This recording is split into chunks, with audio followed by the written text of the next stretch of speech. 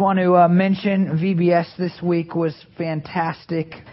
It was honestly some of the most enthusiastic that our leaders have ever been, and I really appreciated that. And we are going to celebrate that a little bit more next week, and so probably have Kate lead us in a song, and we'll show a little bit of a slideshow. But because we had VBS this week, it kind of cut into our time to get that done for this morning. And so next week you're going to see the pictures, you're going to see some of the goofy dances, and we will we'll celebrate what God did. But God did great things. And it was fantastic. But the truth is, while some ministry is fantastic and it feels good and we get excited about it, isn't it true that sometimes religion, even Christianity, feels unfulfilling? It kind of feels like sometimes, why am I doing this at all? Maybe you look around and you see other people who call themselves Christians and you say, well, they're not really living for Jesus. There's nothing really that different about their life. There is nothing distinct about the faith that they proclaim to have. And so why should I make great efforts to live for Jesus? Or maybe you've just been devastated by something in your life. You've been hurt by whatever it might be, and you just think to yourself, man, I was trying to do my best to serve God, and then He let this happen, and I don't really think it's worth it anymore. I mean, what's the point if this is what God is going to do to me? Or maybe it's just like this, and this kind of ebbs and flows in my life, and it's something I have to fight against. You get on fire to serve God, and you really work at it, and you're just like, God, let's do something amazing, and I'm going to read the Bible more, and I'm just pumped about this Jesus thing, and then after a while, for whatever reason, you kind of look back and you think, man, I was so excited about that Jesus thing. I mean, maybe for some of you it's been like years, and you're like, it just used to be so cool, and I really was into that Jesus thing. I don't know what happened. I don't know what's taken place in my life. And what you see in your life maybe is that the faith that you have, it doesn't feel distinct. It doesn't feel like it separates you from everybody else in the world. And you can look at the world around you, and you can see that their lives are not much different than yours. Neither in the blessings that they are getting by God, maybe they have seemingly more blessings than you, or by the way in which they live their lives. And you think, well, I call myself a Christian, but I don't really see any difference in my life versus everybody else. There is no distinction. Over the next 7 weeks, we're going to study the book of Malachi, and Malachi really speaks to this idea. He speaks to the question of, why isn't God blessing me? Why isn't something better going on in my life when I'm trying to live for God? And he also speaks to this idea of kind of half-heartedly going at Christianity. And I think that we're going to see that perhaps there is more to this Christian thing than maybe we are taking a hold of. And perhaps when we are done, we are going to be living out a distinct faith. Near the end of the book of Malachi, right at the end of chapter 3, it says that someday, when God returns, there will be a distinction between the faithful and the unfaithful. And the truth is, God says that because He's saying, someday I will glorify those who are faithful, and I will punish those who are not faithful. But in the meantime, before Jesus returns and that takes place, God is looking at our lives and He's asking us to be faithful, to have a faith that stands out from the rest of the world. And as we study over the course of 7 weeks, we are going to see what that looks like and how we can obtain that. How we can set ourselves apart from the rest of the world, how we can look entirely different, how our Christianity can lead to something far greater than just kind of look like everybody else. You see, the Jewish people that the book of Malachi is written to, the last book in the Old Testament, if you're looking for it in your Bibles, the people that it's written to, the Israelites, They were dealing with something very similar to what we deal with all the time. In fact, I would venture out and say that the book of Malachi is the most relevant book in the Old Testament to kind of the American way of doing things today, even within the American church. They are dealing with things that you deal with on a daily basis. I mean, for example, it talks about divorce. There's a whole section on divorce and God's thoughts about divorce and how we can fix divorce. And we look at our world today and we say, yeah, that's a major problem. I need to know something about that.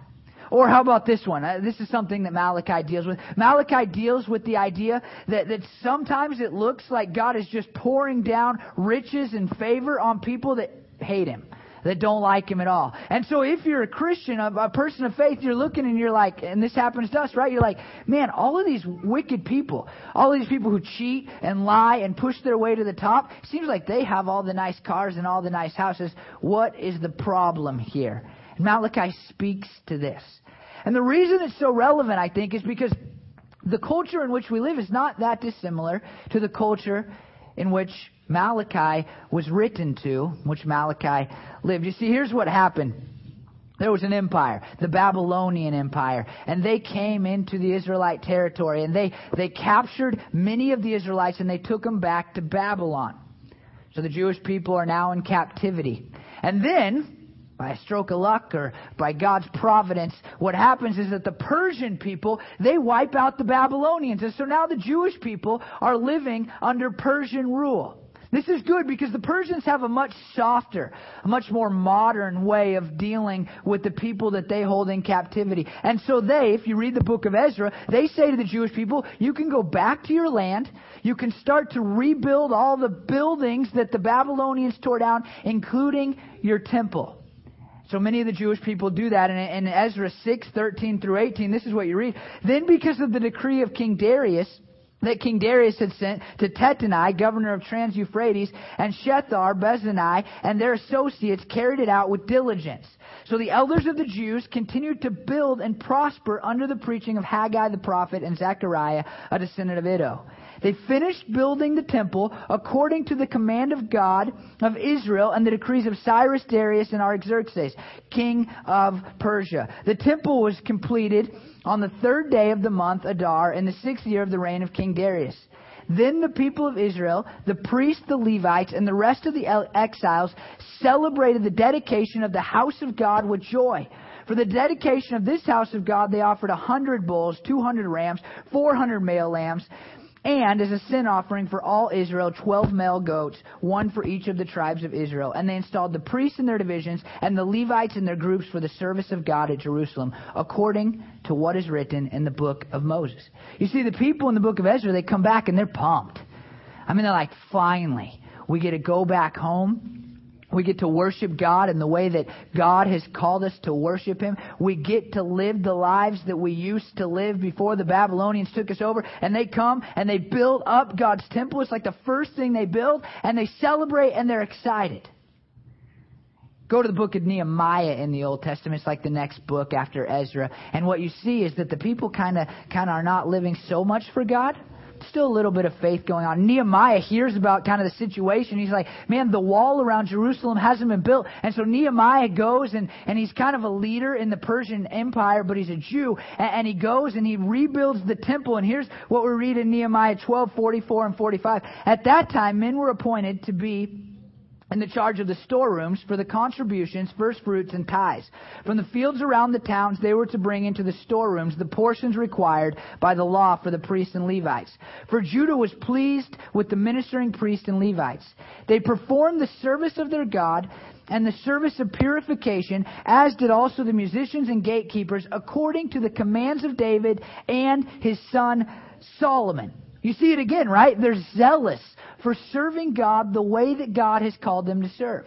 They're looking at the commands, what God said to David and his son Solomon about how the temple was to operate. And they're like, we are going to do that wholeheartedly. We are going to do our best to serve God.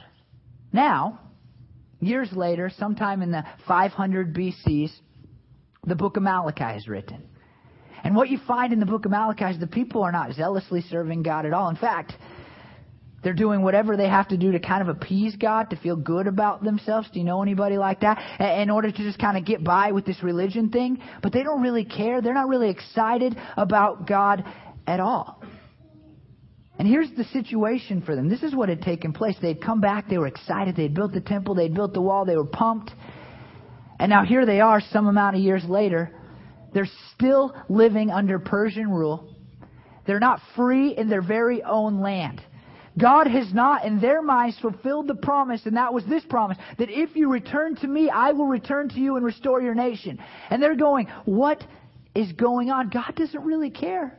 I mean, God doesn't even care that we're here and that we're trying to be obedient, kind of, sort of, and that we're living, a kind of good life. God doesn't care what is going on. And on top of that, even on top of their own freedom, what's taking place, a lack of freedom, is that they're now living in drought and their people are getting sick. And this is what we read at the beginning of the book of Malachi. A prophecy, the word of the Lord to Israel through Malachi. Now, the word prophecy is an interesting word. It actually is oracle in some of your translations, and it's an important word. It means an utterance, but when it is spoken about God, an utterance of God, it really reflects its kind of etymological background, its history of its word, and that is a burden, something that is heavy. And so what we're going to read in this is something that Malachi, this guy who is speaking for God, considers a burden because he's about to tell the people what God really thinks. You see, prophecy in the Old Testament is not first and foremost somebody telling the future of what might happen. It is, in fact, God's view on things. When you read about the prophets, it's not usually somebody saying, hey, way down the line, this is what's going to happen. That happens, yes. But most of the time, it's them saying, this is what God thinks about the situation you are living in life. And in the book of Malachi, this is so key, you're going to see things, and hopefully you're going to go, man, I don't really like hearing that.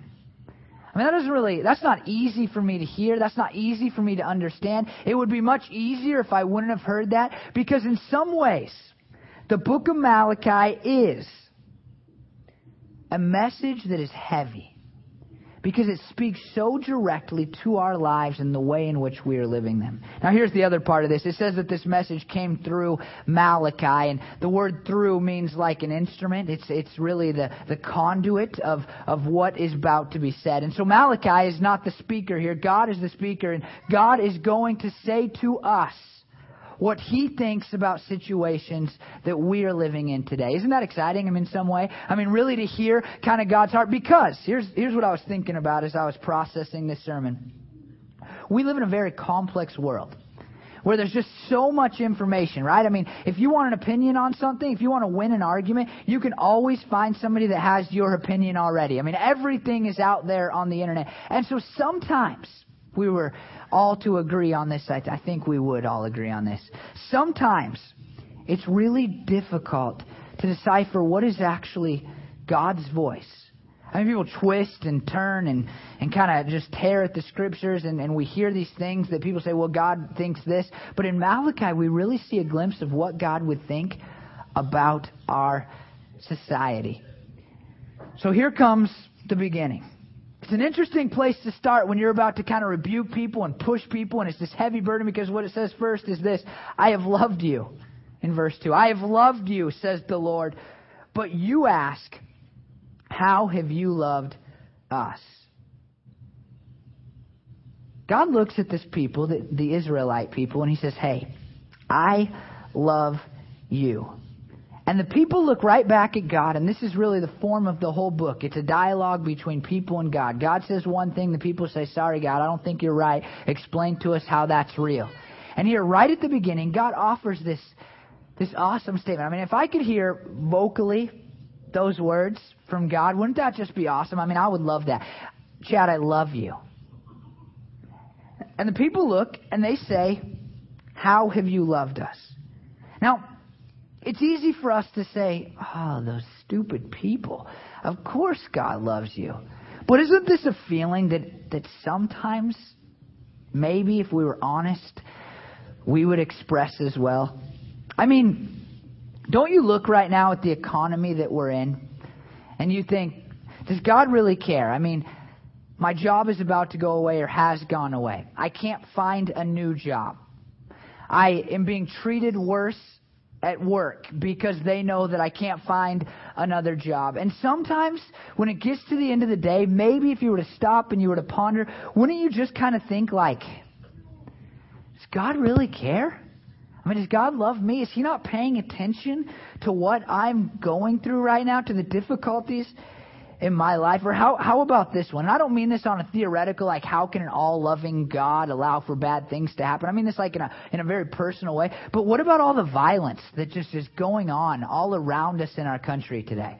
I mean, I don't even blink when it shows up on my news feed on the internet when it says that there's been a shooting at some school.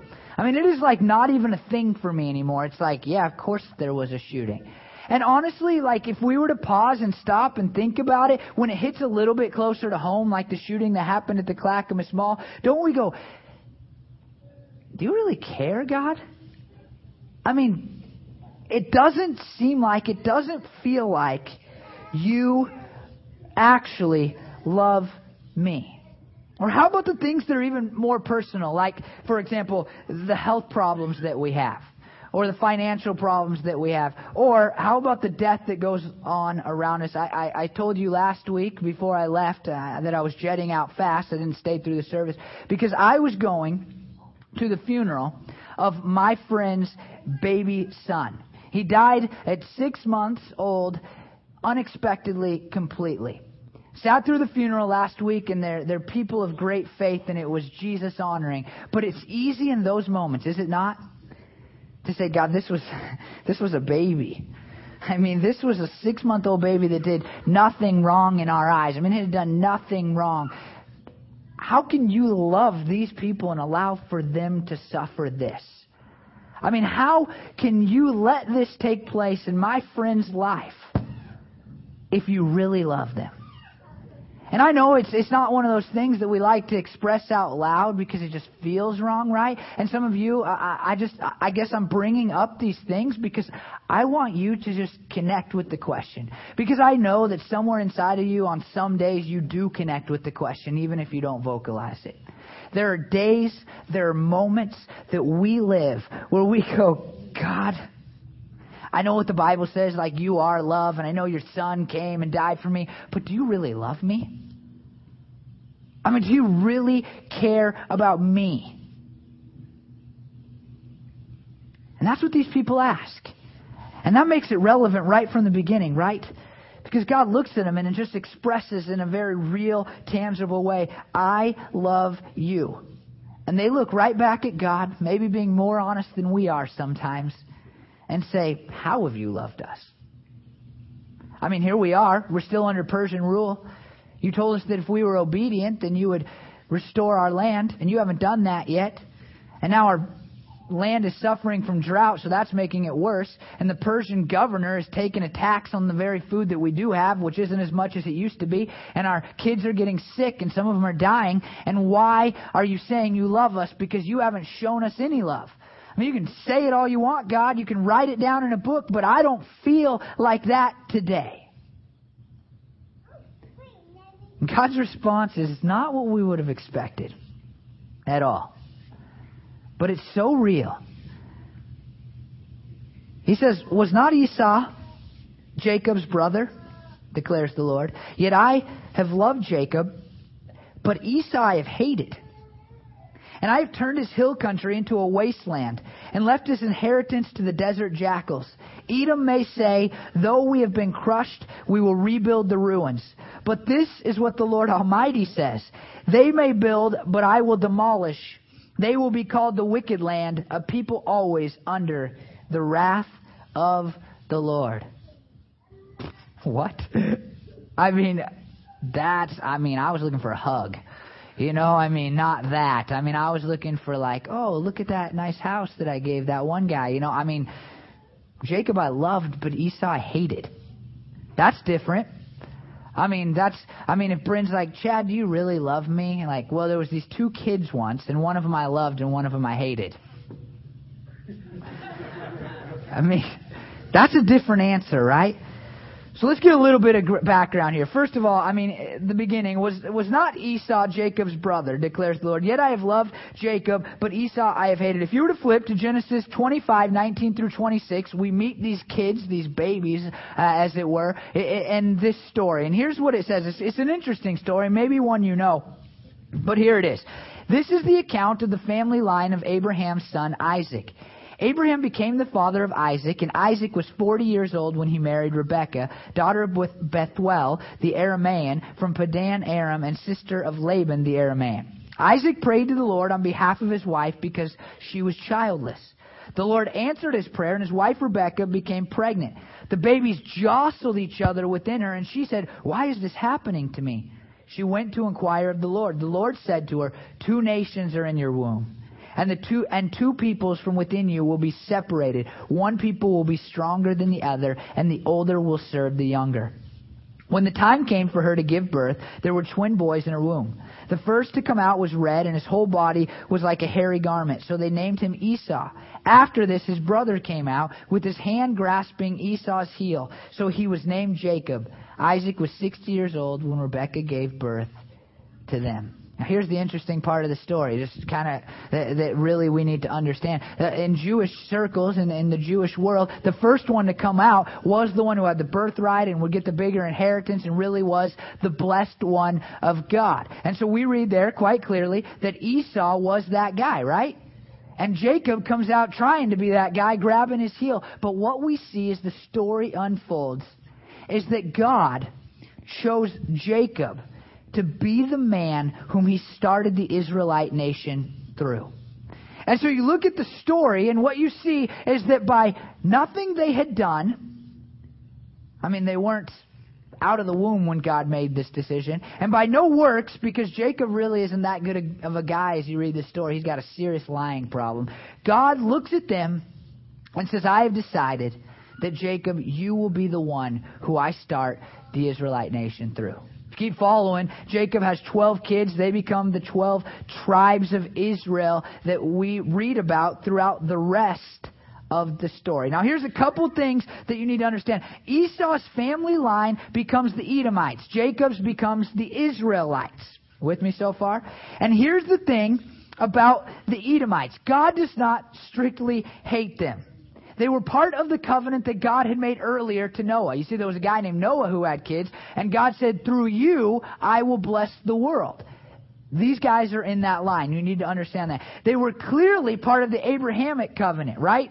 Abraham's going to be the father of many nations. These guys come out of that, and so they're blessed in that way.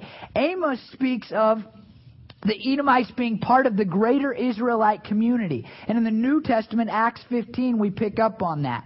Obadiah pictures the Edomites as an unfaithful branch of Israel, actually part of the nation of God. And so what's going on here? Well, here's the deal. Hebrew is a terrible language. Maybe I'm not the one to make that classification because I was about as good as a D- in Hebrew. But it's a horrible language because, no vowels. Just come on, make up a couple other letters. And this is the even more ridiculous part. The vocabulary is like 200 words, not literally, but it's not a big vocabulary at all. And so what happens in Hebrew is you end up making a lot of choices about what words means because they're very big on going from one side of the spectrum to the other side of the spectrum. And so when you read love and hate here, God does not hate this man. It's clear throughout Scripture that God does not hate the Edomites. He in fact loves the Edomites. What God is saying is that He has chosen one of them and not chosen the other one of them. It's as simple as that. Love is used throughout the Old Testament as the opposite of hate. These are just opposite words. And in English, it's like, hate, right? If you say hate, there's some emotion behind it, and you kind of spit it when you say it. Hate means that. But that's not the case. It is simply the opposite of love in the Old Testament. The language is, in fact, one of covenant relationship. And here's what God is simply saying. He's saying, the Esau I did not choose, and the Edomites I did not choose to be my people. But Jacob and the Israelites, I chose them to be my people, despite the fact that they had never done anything wrong. Now here's the other part of this deal before we move on that you really need to understand. The Edomites, after this, make very clear choices to be very evil. I mean, you can read throughout the Old Testament and they become a pretty wicked people group. Esau, the first one, actually seemed to be like a pretty good guy. I mean, if you read the story, I like Esau a lot. But his family line ends up being pretty evil. In fact, they're so evil that when the Israelites, who were their relatives, tried to wander through their land, if you read about it in the book of Exodus, the Edomites are the ones, and other nations didn't do this, who said, no, you can't come through here. If you come through, then we're going to war with you. As you move on in the story of the Edomites, you see that they may have helped, history tells us, the Chaldeans, as the Chaldeans attacked Jerusalem and took it over and conquered it. So they're not only against the Israelite people, but they're now ganging up on the Israelite people. They become in the Old Testament a generalization for all things wicked. No joke. I mean, if you're an Edomite, then that means that you're a bad person. That's how evil they become. Isaiah 63, Ezekiel 35 and 36 speak of the eschatological judgment of Edom. These people become very bad. And so here is what you see next. I have turned his hill country into a wasteland and left his inheritance to the desert jackals. Edom may say, though we have been crushed, we will rebuild the ruins. But this is what the Lord Almighty says. They may build up, but I will demolish. They will be called the wicked land, a people always under the wrath of the Lord. God says this: I didn't choose them.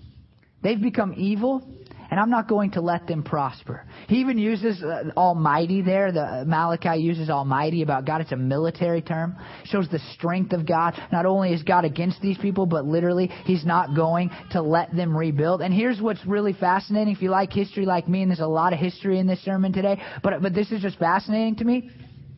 History tells us that God was right. I mean, what happens to the Edomites is that the Nabateans come in and they take over the Edomites, and the Edomites are forced to go into exile, and they're not living in their land anymore. And they say, we're going to come back and we'll take over those guys and we will rebuild our temple. And then history tells us that this group, they actually become quite the civilization until the Romans take them over 106, and we never hear from the Edomites again. So God isn't just hypothetically saying, yeah, they're going to kind of say they can rebuild and I won't let them. God is saying someday they will try to rebuild, but I will make sure that out of their wickedness, and because they're not chosen, that I will destroy them.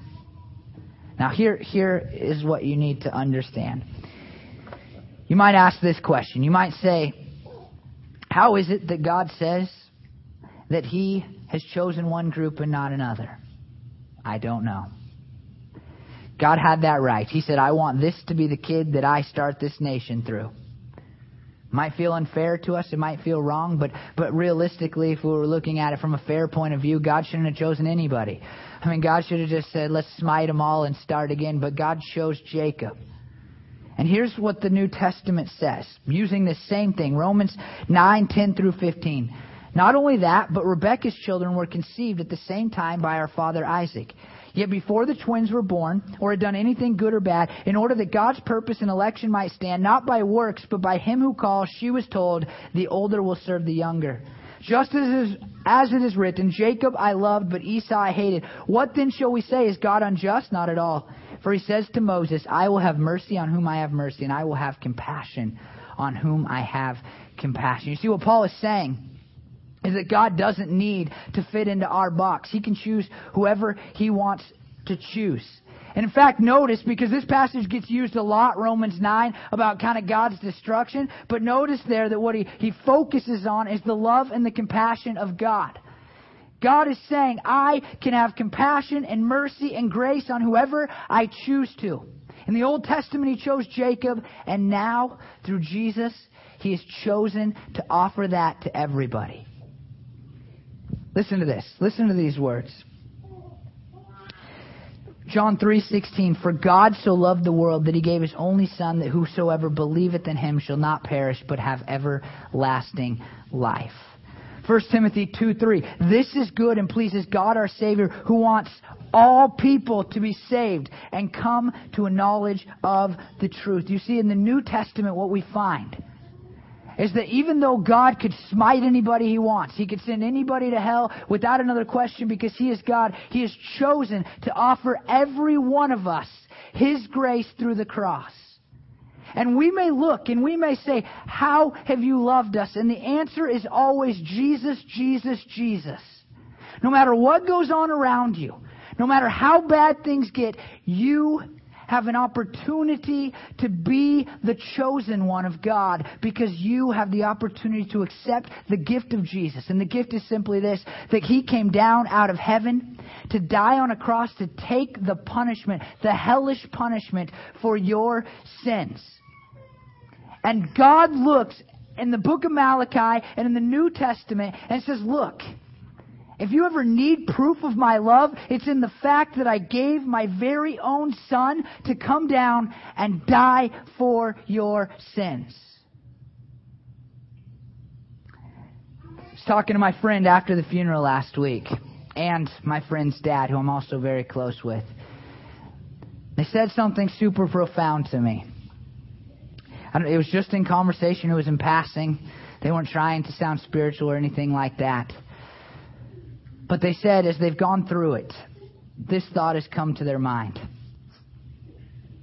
It hurts a lot to lose a grandson, to lose a son. And yet, the God of the universe suffered that type of pain by giving His Son for us.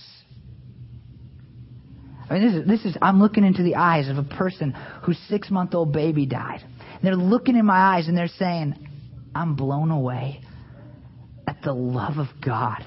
And I understand it greater now because I understand how much it hurts to lose a son. You see, it's easy for us to look at the situations in life and ask the question that the Jews are asking. And we look at them and we say, well, that's kind of crazy because look, God chose you. Well, the truth is, God's chosen us if we give our lives to Jesus. There's some of you who are currently rejecting that gift. You are not chosen. And here's what we're going to see as we move through the book of Malachi. God's looking down and He's saying, hey, if you haven't chosen me, if you're not one of my chosen people, if you're not, then eventually you're going to be destroyed and you will never be rebuilt. I mean, we're going to talk about a passage of Scripture at the end that literally the language is this. The language is that God sets a fire to those who are not chosen. They burn up, and then all of the people who are chosen are dancing on their ashes because they're celebrating the goodness of their God because they are the chosen ones. That's the imagery of Malachi 4 right there. It's one of the most provocative statements in all of the Bible. And what the New Testament shows us, and you need to pay attention to this, is that we have the opportunity to be the loved ones. And here's the thing. We talk about a distinct faith, right? We talk about looking different than the rest of the world. We talk about a faith that is satisfying and fulfilling and makes us want to get out of bed in the morning and do something for God. And right at the beginning, you must recognize, and God knew this, and this is why He says it to the Israelites in the book of Malachi, you must recognize how much God loves you. He loved you enough to choose you. And until you grasp that the God of the universe gave His Son, that He allowed for His body to be broken and His blood to be poured out so that you could enter into a relationship with Him, until you fully grasp that, then you cannot have a distinct faith. You will always go through life going, I kind of believe Jesus died for me. That's great. I kind of get that. That's cool. Whatever. You know, I'm a Christian. But until you fathom the love of Jesus, what it means, then you'll always find every religion dissatisfying. For me, it happened when I was 17 years old. Many of you have heard this story before, but it bears repeating here because it was kind of that moment for me. Go through life and, you know, you have hardships, you have things that you go through, and God had always kind of been there for me, I had felt like, and I felt pretty good. I mean, why did I go through some of these things? But God always had taken care of me. And at 17 years old, for the very first time, I understood what a sinner I was and how much love it took for God to give His Son to pay for my sins. For the first time, I understood that, and it changed everything about me. And so what I want you to hear this morning, simply this. I know that at times in life you will go, really, God, do you love me? Do you really care about me? Do I really matter to you? And the answer that God will always give, He's been giving it for 2,500 years, is listen to me. You are chosen if you have given me your life. You have been chosen if you have accepted my gift of salvation. You are chosen if you believe that Jesus came, my Son came, and He died for your sins. And so my hope for you is that today you will grasp the love of Jesus more fully than ever before. Because we're going to go through this book and we'll talk about divorce. And we'll talk about serving God fully and not half-heartedly. And we'll talk about serving God when it doesn't seem like anything good is coming out of it. And continuing on in the faith no matter what. And we'll talk about how all those things make a distinct faith, but you won't do any of it if you don't understand the love of God for you. Will you pray with me, Lord? It's mind-blowing that you would come and you would die for our sins. Your Son would come here and die, Lord. And man, and I know some people, God, who have lost children, and it affects them deeply and it affects them daily. And yet you chose to offer that gift to us. You've allowed for us to be your chosen people, all of us who come to you. And I thank you so much, Lord, that you want each of us to come to a knowledge of you. And I thank you so much, Lord, that you desire that all men be saved. And I thank you so much, God, that you died for the sins of the whole entire world so that all of us have an opportunity to accept that gift. And we can all, even when everything is going wrong, we can look and say, you know what? I know God loves me because I'm chosen. And so I thank you for that today. And God, I just want to pray for the people who sit in front of me this morning. Lord, I know that there's people here that are just wondering how you have loved them. They may even believe with all their hearts that you do, but they're just looking around going, how? And today I pray that they'd be touched once again by your story of salvation. And God, there are people here, I know it, that really have never grasped your love for them. Lord, that they might believe that you came and you died, and they might believe in the word that you've given us in your book, the Bible, and they might kind of have these mental ideas that the story is real. But Lord, I pray today you would just break their hearts with your love and how amazing it is.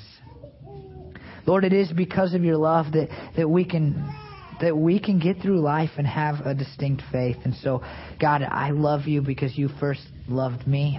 I thank you for your amazing, amazing love. I ask these things in your name. Amen. Today, just want to ask that you'll come forward and grab communion. And as you do, the band's just going to play behind you for a little longer than normal. And so I pray that you would sit in your chair and you would reflect on how amazing this love truly is. This love that would move the God of the universe to die, to send His Son to die for your sins. And so instead of just I won't even come back up, but the band's just going to play, and together as a church and in your own personal space, as you kind of reflect on that, I just pray that you be impacted by it. And that's my hope for you. Not that you'll go, yep, I remember Jesus, that you did communion, but in your own heart, to just let it sweep you away. And so will you come forward? When you take this, you can take it on your own time, and the band will lead us in a couple more songs, but come forward and get it, and then just reflect in your chair. Be touched by the love of God.